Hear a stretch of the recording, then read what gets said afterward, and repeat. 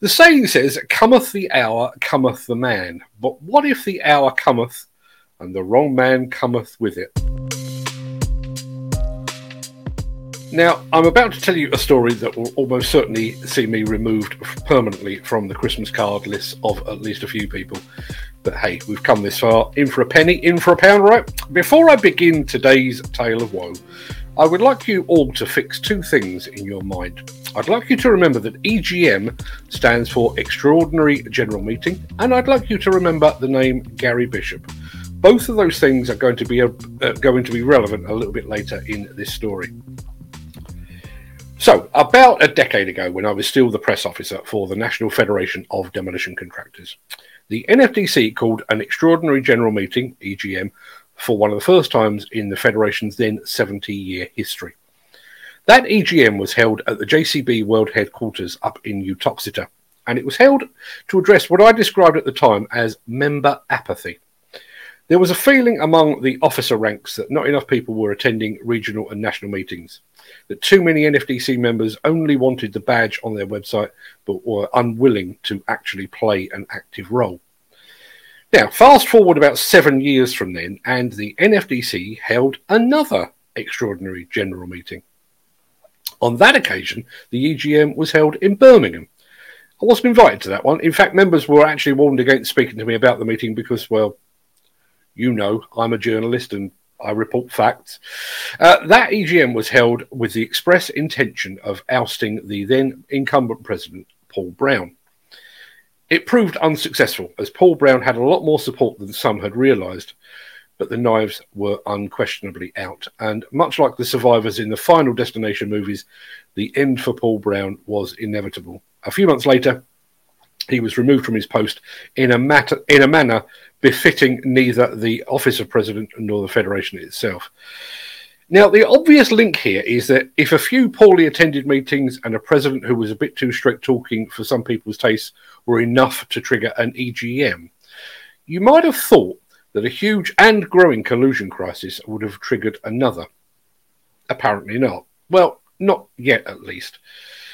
But there is another unseen link that binds together those two previous EGMs. The incumbent president at the time of the first EGM was Gary Bishop. In my head, at least, his presidency is memorable only because he held an EGM to address member apathy. But keep that name in mind. The ugly and unnecessary ousting of Paul Brown as president had far-reaching consequences that those at the NFDC top table had failed to predict. Having failed to oust him through a member vote, they ultimately forced him out because for a very brief period he wasn't employed by an NFDC member. But that had a knock-on effect. Next in line for the presidency of the NFDC, through the usual rules of succession, was Martin O'Donnell of KDC Contractors, an honourable man who would have made an absolutely top-notch president. But just as it appeared that Martin O'Donnell would be next in line as NFDC president, KDC Contractors was acquired by waste management giant Veolia, which then meant, like Paul Brown before him, Martin O'Donnell was not employed by an NFDC member. Martin O'Donnell stepped aside in a manner that says much for the dignity of a man who was robbed of the NFDC presidency that he so richly deserved by nothing more than happenstance and a lack of foresight.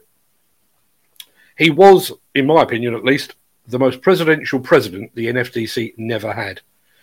And his departure left a void.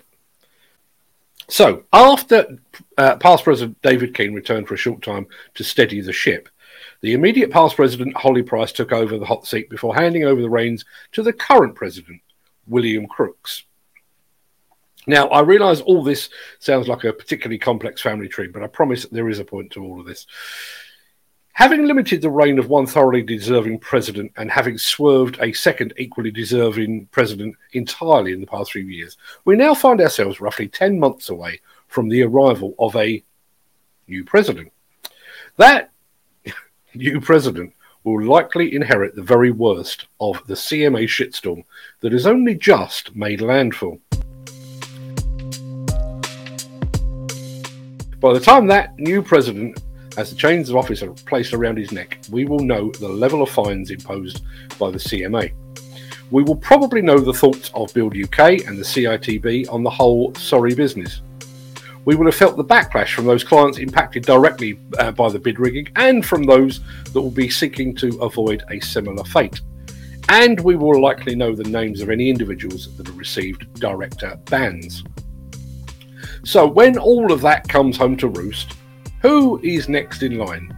Who will be that new president? Yep, you guessed it, Gary Bishop. The same Gary Bishop that presided over the NFDC's worst period of member apathy. The same Gary Bishop who was the subject of a poison pen letter campaign calling for his resignation back in March last year. Just as an aside, while I am actually tired of saying it, no, I didn't write the letter. I don't need the protection of an anonymous letter written partially in Latin. I will tell you right here to your face, I served as press officer for under 4 NFDC presidents. In my opinion, Gary Bishop was the worst by a considerable distance. And from all I heard, he was no better during his presidency of the IDE either.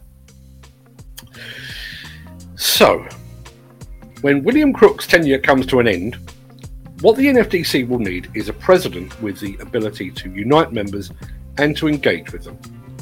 Instead, it appears to be headed for a president that has already been the target of one ousting campaign, a man who failed to engage the Federation membership before and will likely do so again.